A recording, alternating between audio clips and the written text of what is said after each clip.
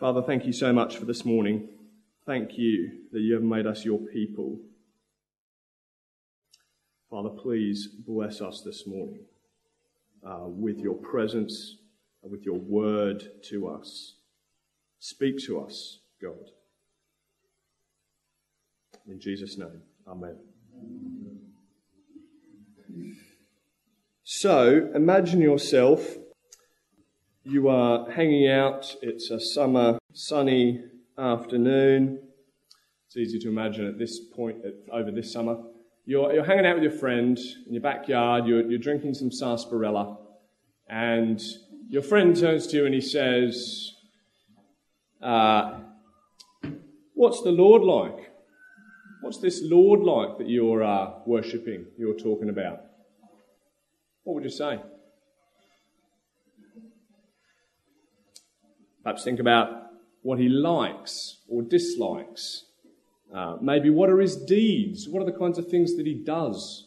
How does he act in the world? Or what's his capacity? What can he do? Now, the reason I start that way is because I think that Proverbs gives us a window into what God is like.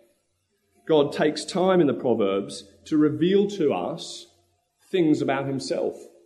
He goes and says, this is what I'm like. And so my hope this morning is that together we'll get a sight of him. That's where I'm wanting to go this morning. I want us to have a sight of him. And in some ways, it's like that song that we sang earlier. You know, we sing about he's great. He's king of the earth. He's mighty. He's glorious. And my hope is that what we look at this morning will load up some of those phrases so that we can say even more deeply, wow, yeah, he is great. He is glorious. Wow, he is merciful. So that's what we're going to do this morning. It's going to be a bit of a flyover, I'll be honest with you. I'm kind of going to fly over, drop bombs, and we're going to have to clean up the debris later, as it were. So I apologise for that. What I mean is I'm aware that I'll open up a bunch of boxes, but it'll be good for us to carry on the conversation. One thing to note here at the start, this is always the way we need to approach God's word, is God does the speaking, we do the listening. It's our job to set our hearts in such a way that we are ready for God to reveal himself to us. Not for us to say to God, this is what you ought to be like, but for God to say to us, here, I'm letting you in, I'm showing you what I'm like. So with that in mind, we're going to look at three areas that kind of Proverbs reveals the Lord to us. Areas of his heart, what he likes and dislikes, you know, for the trendy young geezers, it would be what he kind of, you know, does a thumb up or a thumb down to on Facebook, is that right? And or he would double tap on Instagram. How's that? Cultural reference. Right. Okay, so we're going to look at his heart, what he likes, what he dislikes, his actions, how he acts in the world, and his capacity. So to start with, let's think about the Lord's heart. The first thing about the Lord's heart is that, and the point here is that the Lord is not an indifferent force. He's not an indifferent force. He actually cares about things. Look at Proverbs 12:22. The Lord detests lying lips, but delights in people who are faithful. The Lord detests lying lips, but delights in people who are faithful. Or what about this one? Dishonest scales are detestable to the Lord, but an accurate weight is his delight. Notice here how we have the comparisons. We have lying lips on the one hand, we have trustworthiness on the other. We have dishonesty on the one hand, and we have accuracy on the other. And you see how the Lord cares about these things. In the first proverb, he cares about how we speak, the words that we say and the lives that we live. One set is detestable to him. One set is delightful to him. He cares about how we deal financially. That's this proverb here. Dishonest scales are detestable to the Lord. But an accurate weight is his delight. He delights in right dealings. Perhaps it's right, perhaps the way that the Lord feels this way is because that's exactly according to his character, isn't it? Check out Deuteronomy 32 verse 4. It says, he is the rock. Check it out, his works are perfect and all his ways are just. A faithful God who does no wrong, upright and just is he. That's his nature, that's what he's like. He's straight, he is upright, and he loves uprightness. That's fitting, isn't it? Second thing the Proverbs tells us about the Lord's heart, what he likes and dislikes, is that he dislikes proud people. He dislikes proud people. Proverbs 16 verse 5, the Lord detests all the proud of heart. Be sure of this, they will not go unpunished. So why pride, you might say? Well, I think there are three reasons why pride. The first is that pride is a denial of creatureliness. What do I mean by that? You see, we were created by God. We are entirely dependent beings. Everything we have was given to us by God. Nothing we have wasn't given to us by God. And so to act in pride is to deny the givenness of our whole lives, of everything that we are. Second reason, I think, is because pride is deceptive. Pride's a lie. Because pride presents itself as owning something that was given to us, it deceives. Try and imagine yourself in a room. You can overhear the conversation next door. The person next door is boasting to some friends. They are boasting about something they have achieved. They don't know that you're listening. You hear in and you think, hold on a second.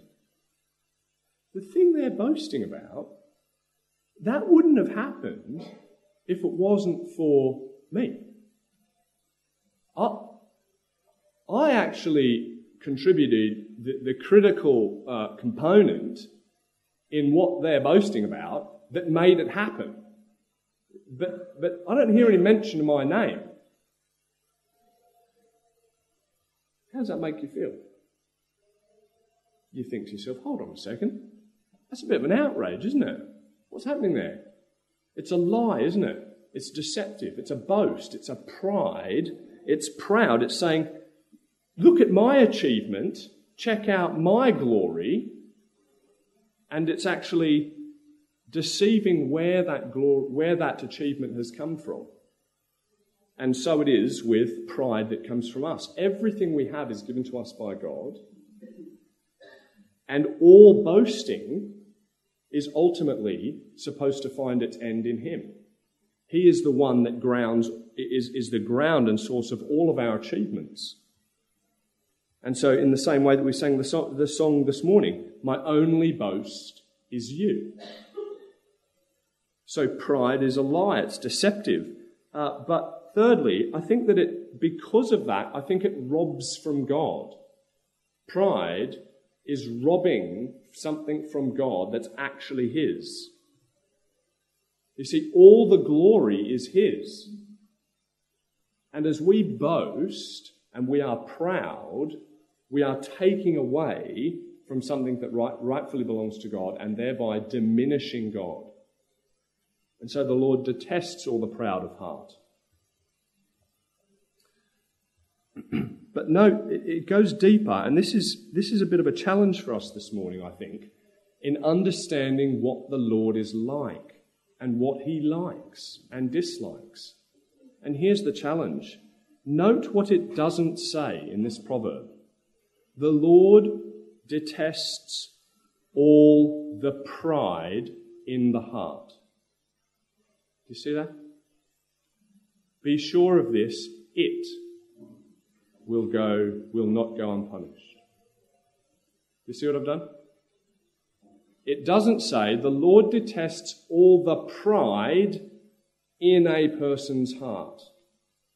Be sure of this, that pride will not go unpunished. I think this is a challenging reality that we discover about the Lord. It's not just the pride that the Lord detests, it's the proud person that the Lord detests. Just to be clear, I'm not making this up. That's what it says right there on the page. Now, I recognise that that's a little bit hard to get our heads around, but that's the way the Bible speaks about us as proud people. We are detestable to the Lord in our pride. You see, the Bible doesn't distinguish between the sin and the sinner.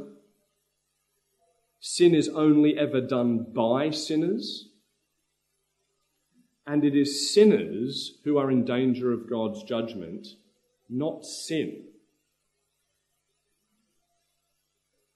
It's a consistent word in Scripture. Psalm 5:5 says, "The arrogant cannot stand in your presence. You hate all who do wrong." Not you hate wrong. You hate all who do wrong.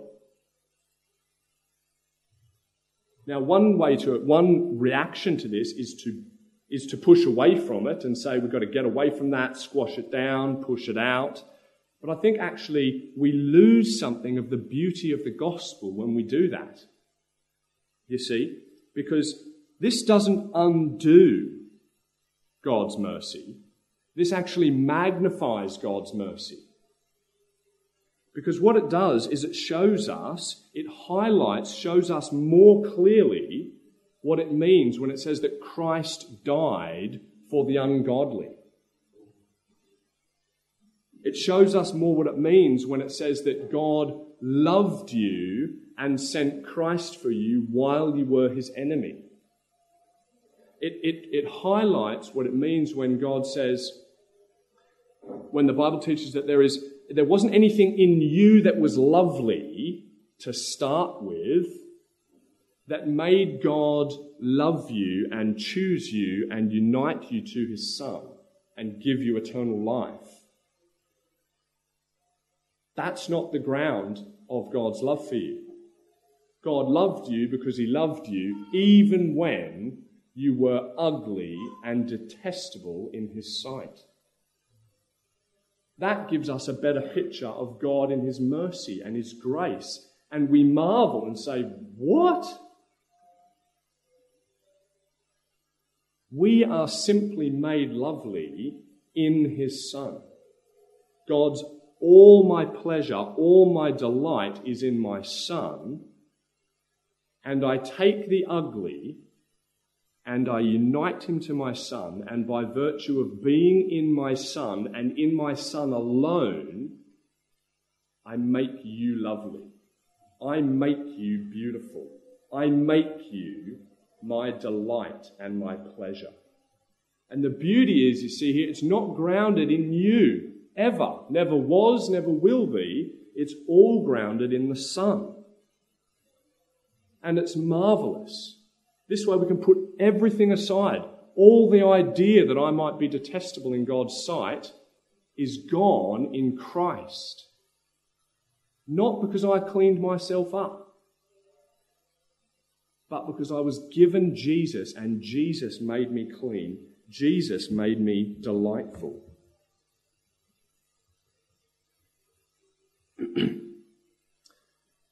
Third thing, I think, is that Proverbs teaches us about what the Lord likes and dislikes in terms of true and false worship. Look at 15 verse 8.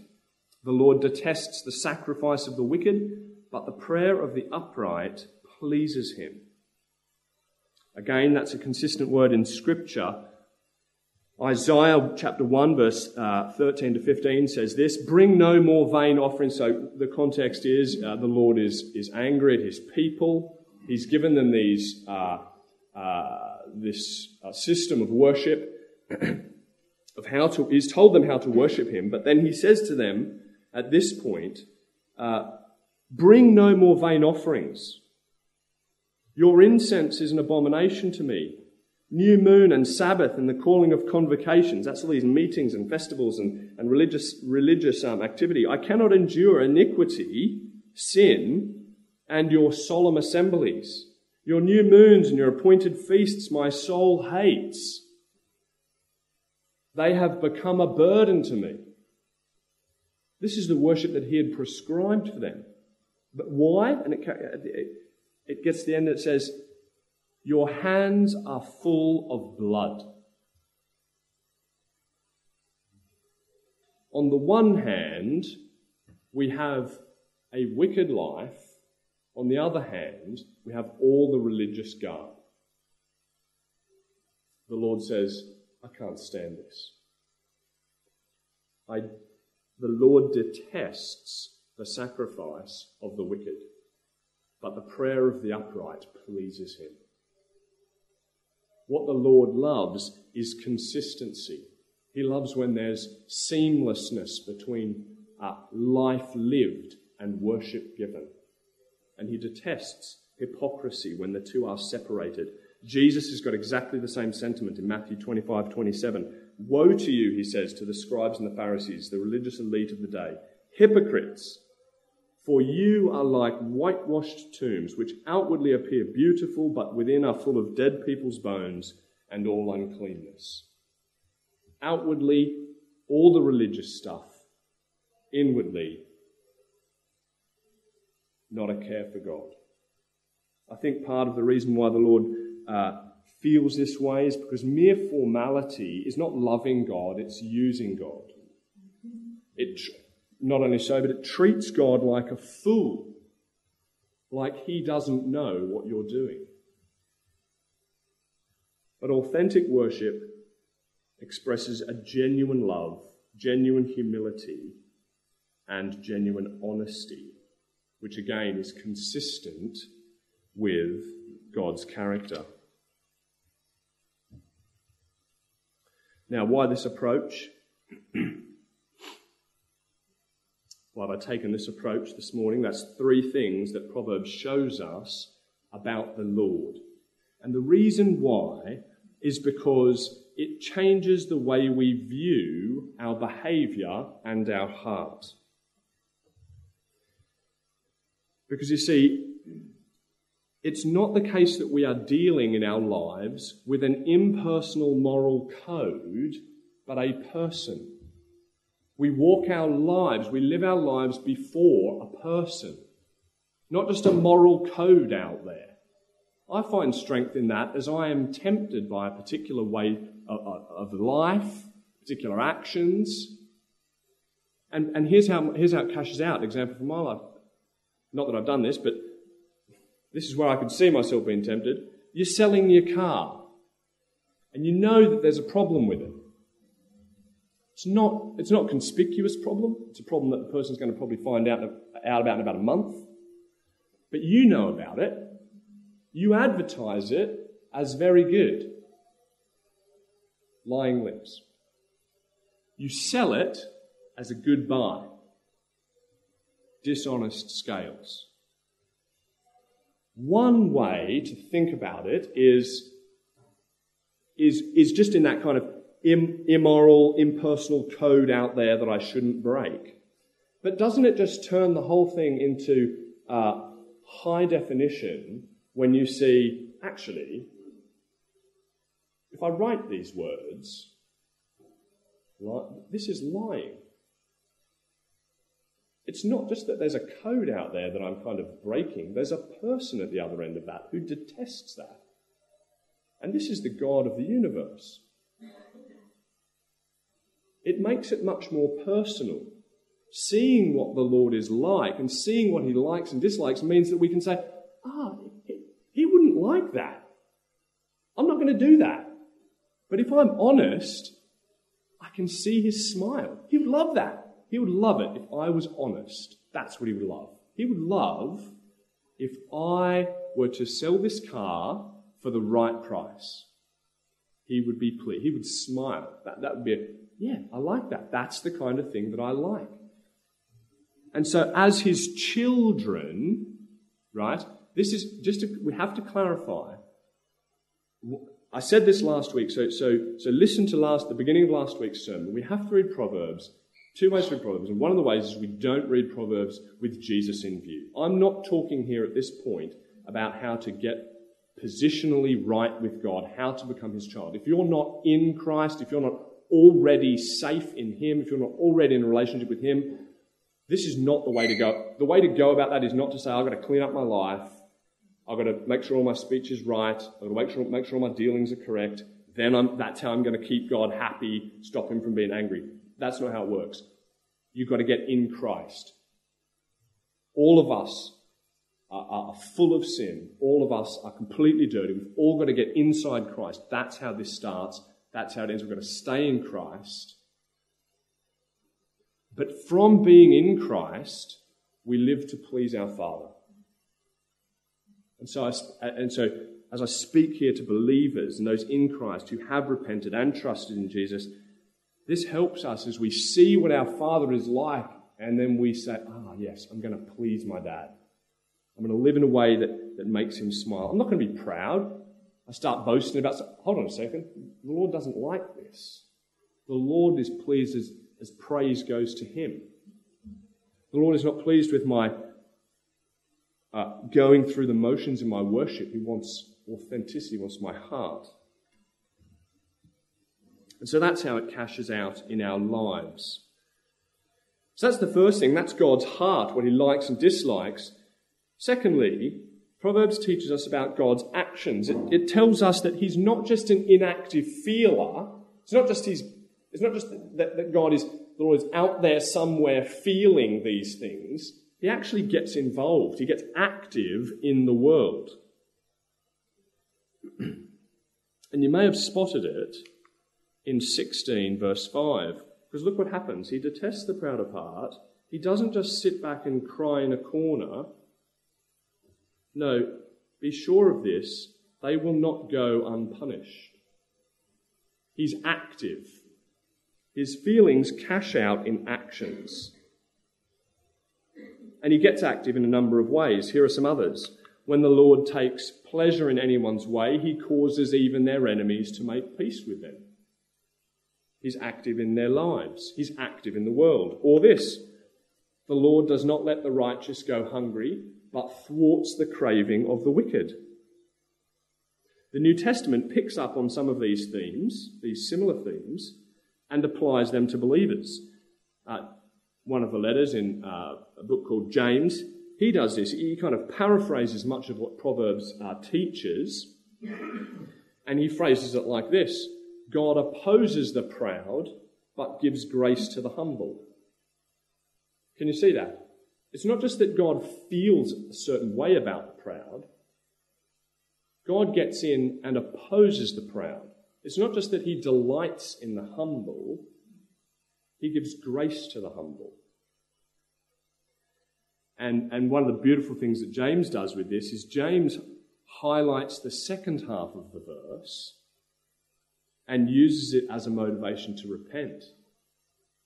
He says, but God gives more grace. And so then he says, therefore it says, God opposes the proud, but gives grace to the humble. And the point there is, so humble yourselves. Because on the other side of that humility, and this is what we want our children to feel, on the other side of that humility, there is a big hug and a big yes, yes. Not a humble yourself, told you so. Told you should have done that. No, it's yes. Open arms. Like Jonathan was telling us at the beginning. The Father comes out. The Son humbled himself. He comes back. He feels unworthy. He thinks he's going to meet a told you so, wasted your life. He meets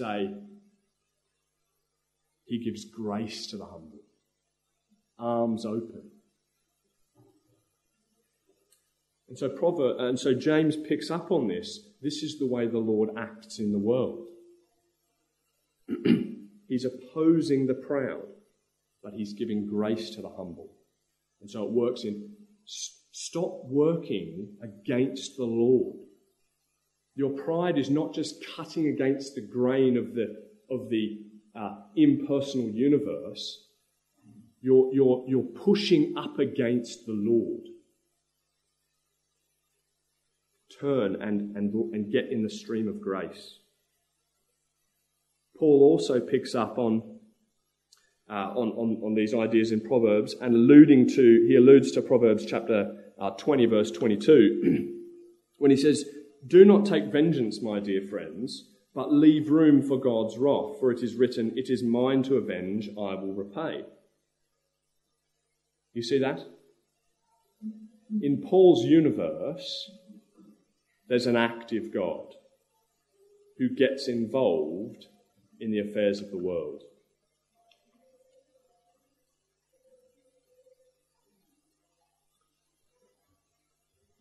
Proverbs 20 verse 22 says it this way, the same thing. "Do not say, 'I will pay you back for this wrong.' I will pay you back for this wrong. Rather, wait for the Lord. He will avenge you." Proverbs teaches us that the Lord is on the side of his people to act. And therefore, as his people, we hold back vengeance because we leave that to the Lord. But also, he repays positively as well. Check out this in chapter 19, verse 17. It says, "Whoever is generous to the poor lends to the Lord, and he will repay him for his deed."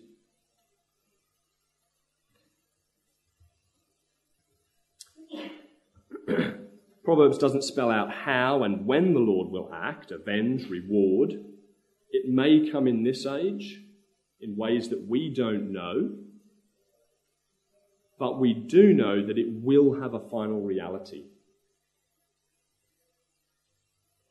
The Lord will act in the world, and the Lord will judge and repay all people. The point here is, again, as we look up to see what the Lord is like, he's active in the world, partially now, fully in the end. And we need to know that about the Lord. We're not just following an idea. That's not what Christianity is. It's not just here's a good idea of how to fix up your life. It's about, here's a person, here's God, here's a being, feels certain ways, acts certain ways, get in line with who he is. Third thing, and finally, is that I think Proverbs shows us about the capacity of the Lord.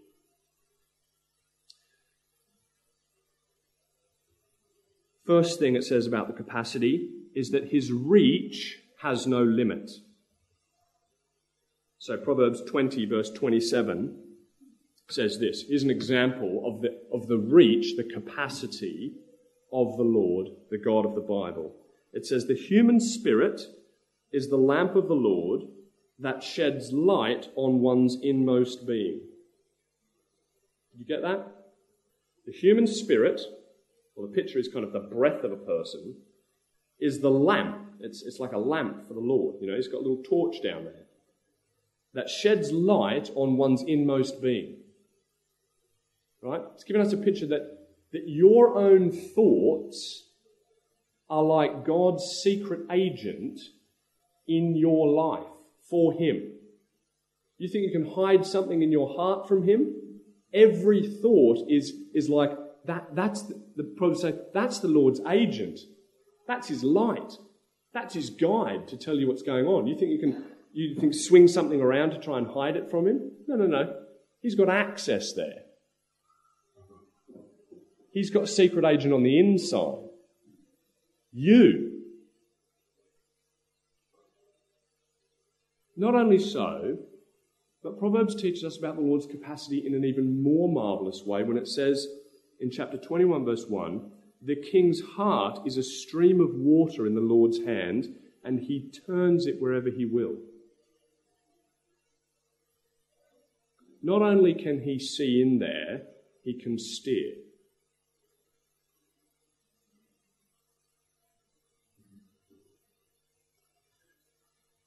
The Lord's reign, his control over everything, that is also the Lord's capacity. In chapter 16, verse 4, it says, "The Lord works out everything to its proper end, even the wicked for a day of disaster." The Lord works out everything to its proper end. I'm aware that I'm saying things that are a little bit like, hold on a second, who are you talking about? What is this capacity that you're talking about? But I think that this is the picture that the Bible gives us of the Lord, and it's a picture that we need to reckon with. He works out everything to its proper end. That's not something new. Proverbs is repeating Ephesians 11:1. In him we were also chosen, having been predestined according to the plan of him who works out everything in conformity with the purpose of his will.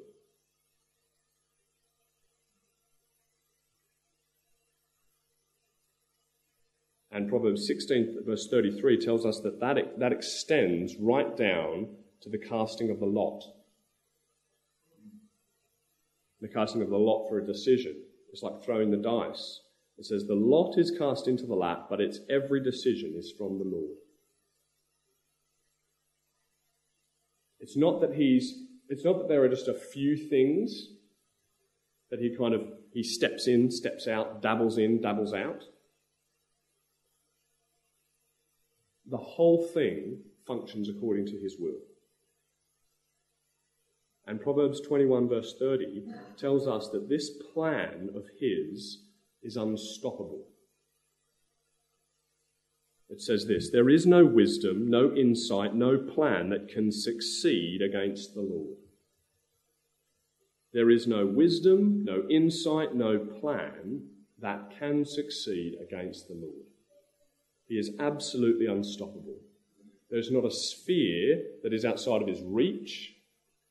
There's not an event in the universe that's beyond his power.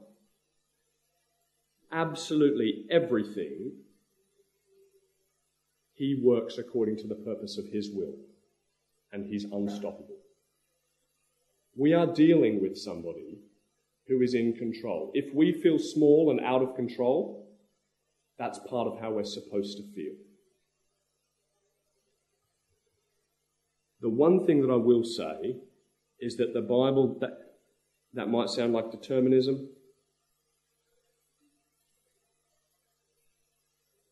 The Bible upholds human responsibility. The Bible puts all of this to the table, says this is what the Lord's like.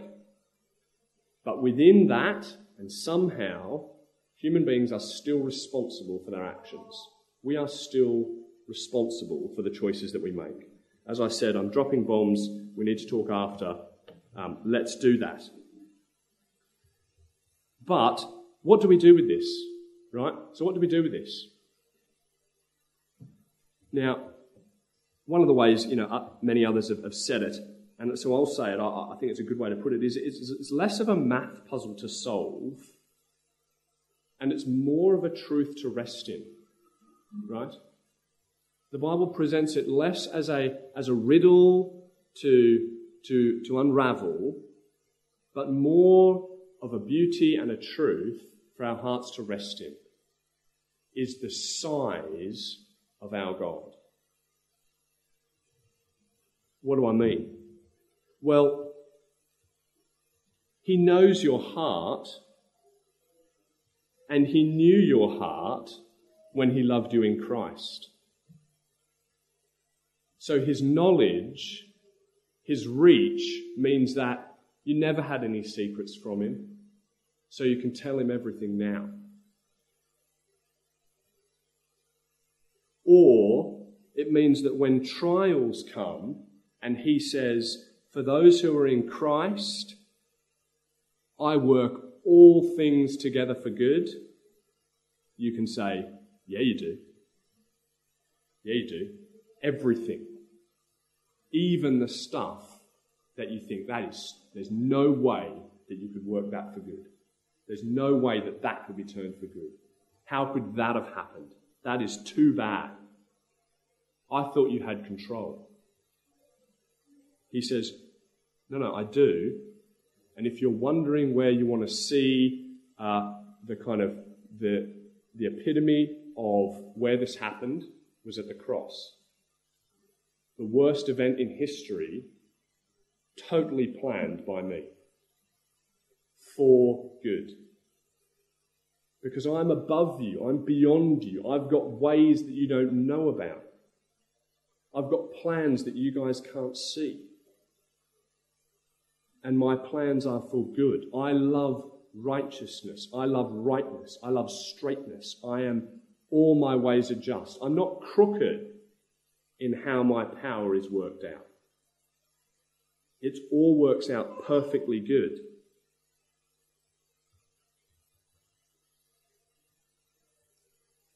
And it means that he has a plan and a future for your life and for this world, and nobody will stop him. Right? These are not math puzzles to solve primarily. They're truths to rejoice in.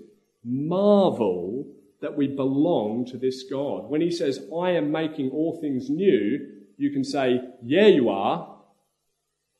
And you can. And nothing will stop me. I will make all things new. I will wipe away every tear.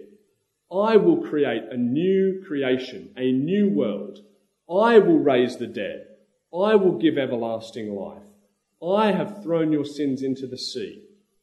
And I can. And nobody will stop me. The devil's not going to stop me. No nation is going to stop me. No, nothing. No person is going to stop me. I will do good. I will magnify Jesus. I will create a new creation. I will keep my people. I will save my people. I will make all things new. And so just as we come to land,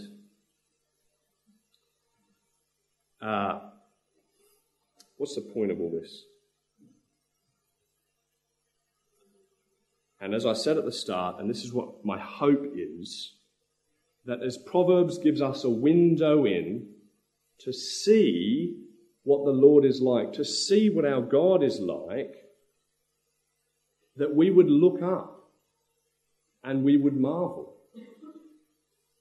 And we would say, wow, look at this God who loves righteousness and hates wickedness, who acts in the world for the humble and the righteous, his people, and who opposes the proud, who knows all things and is unstoppable.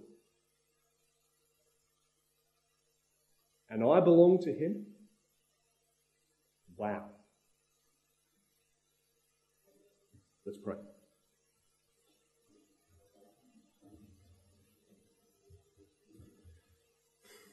Father in heaven, we praise you.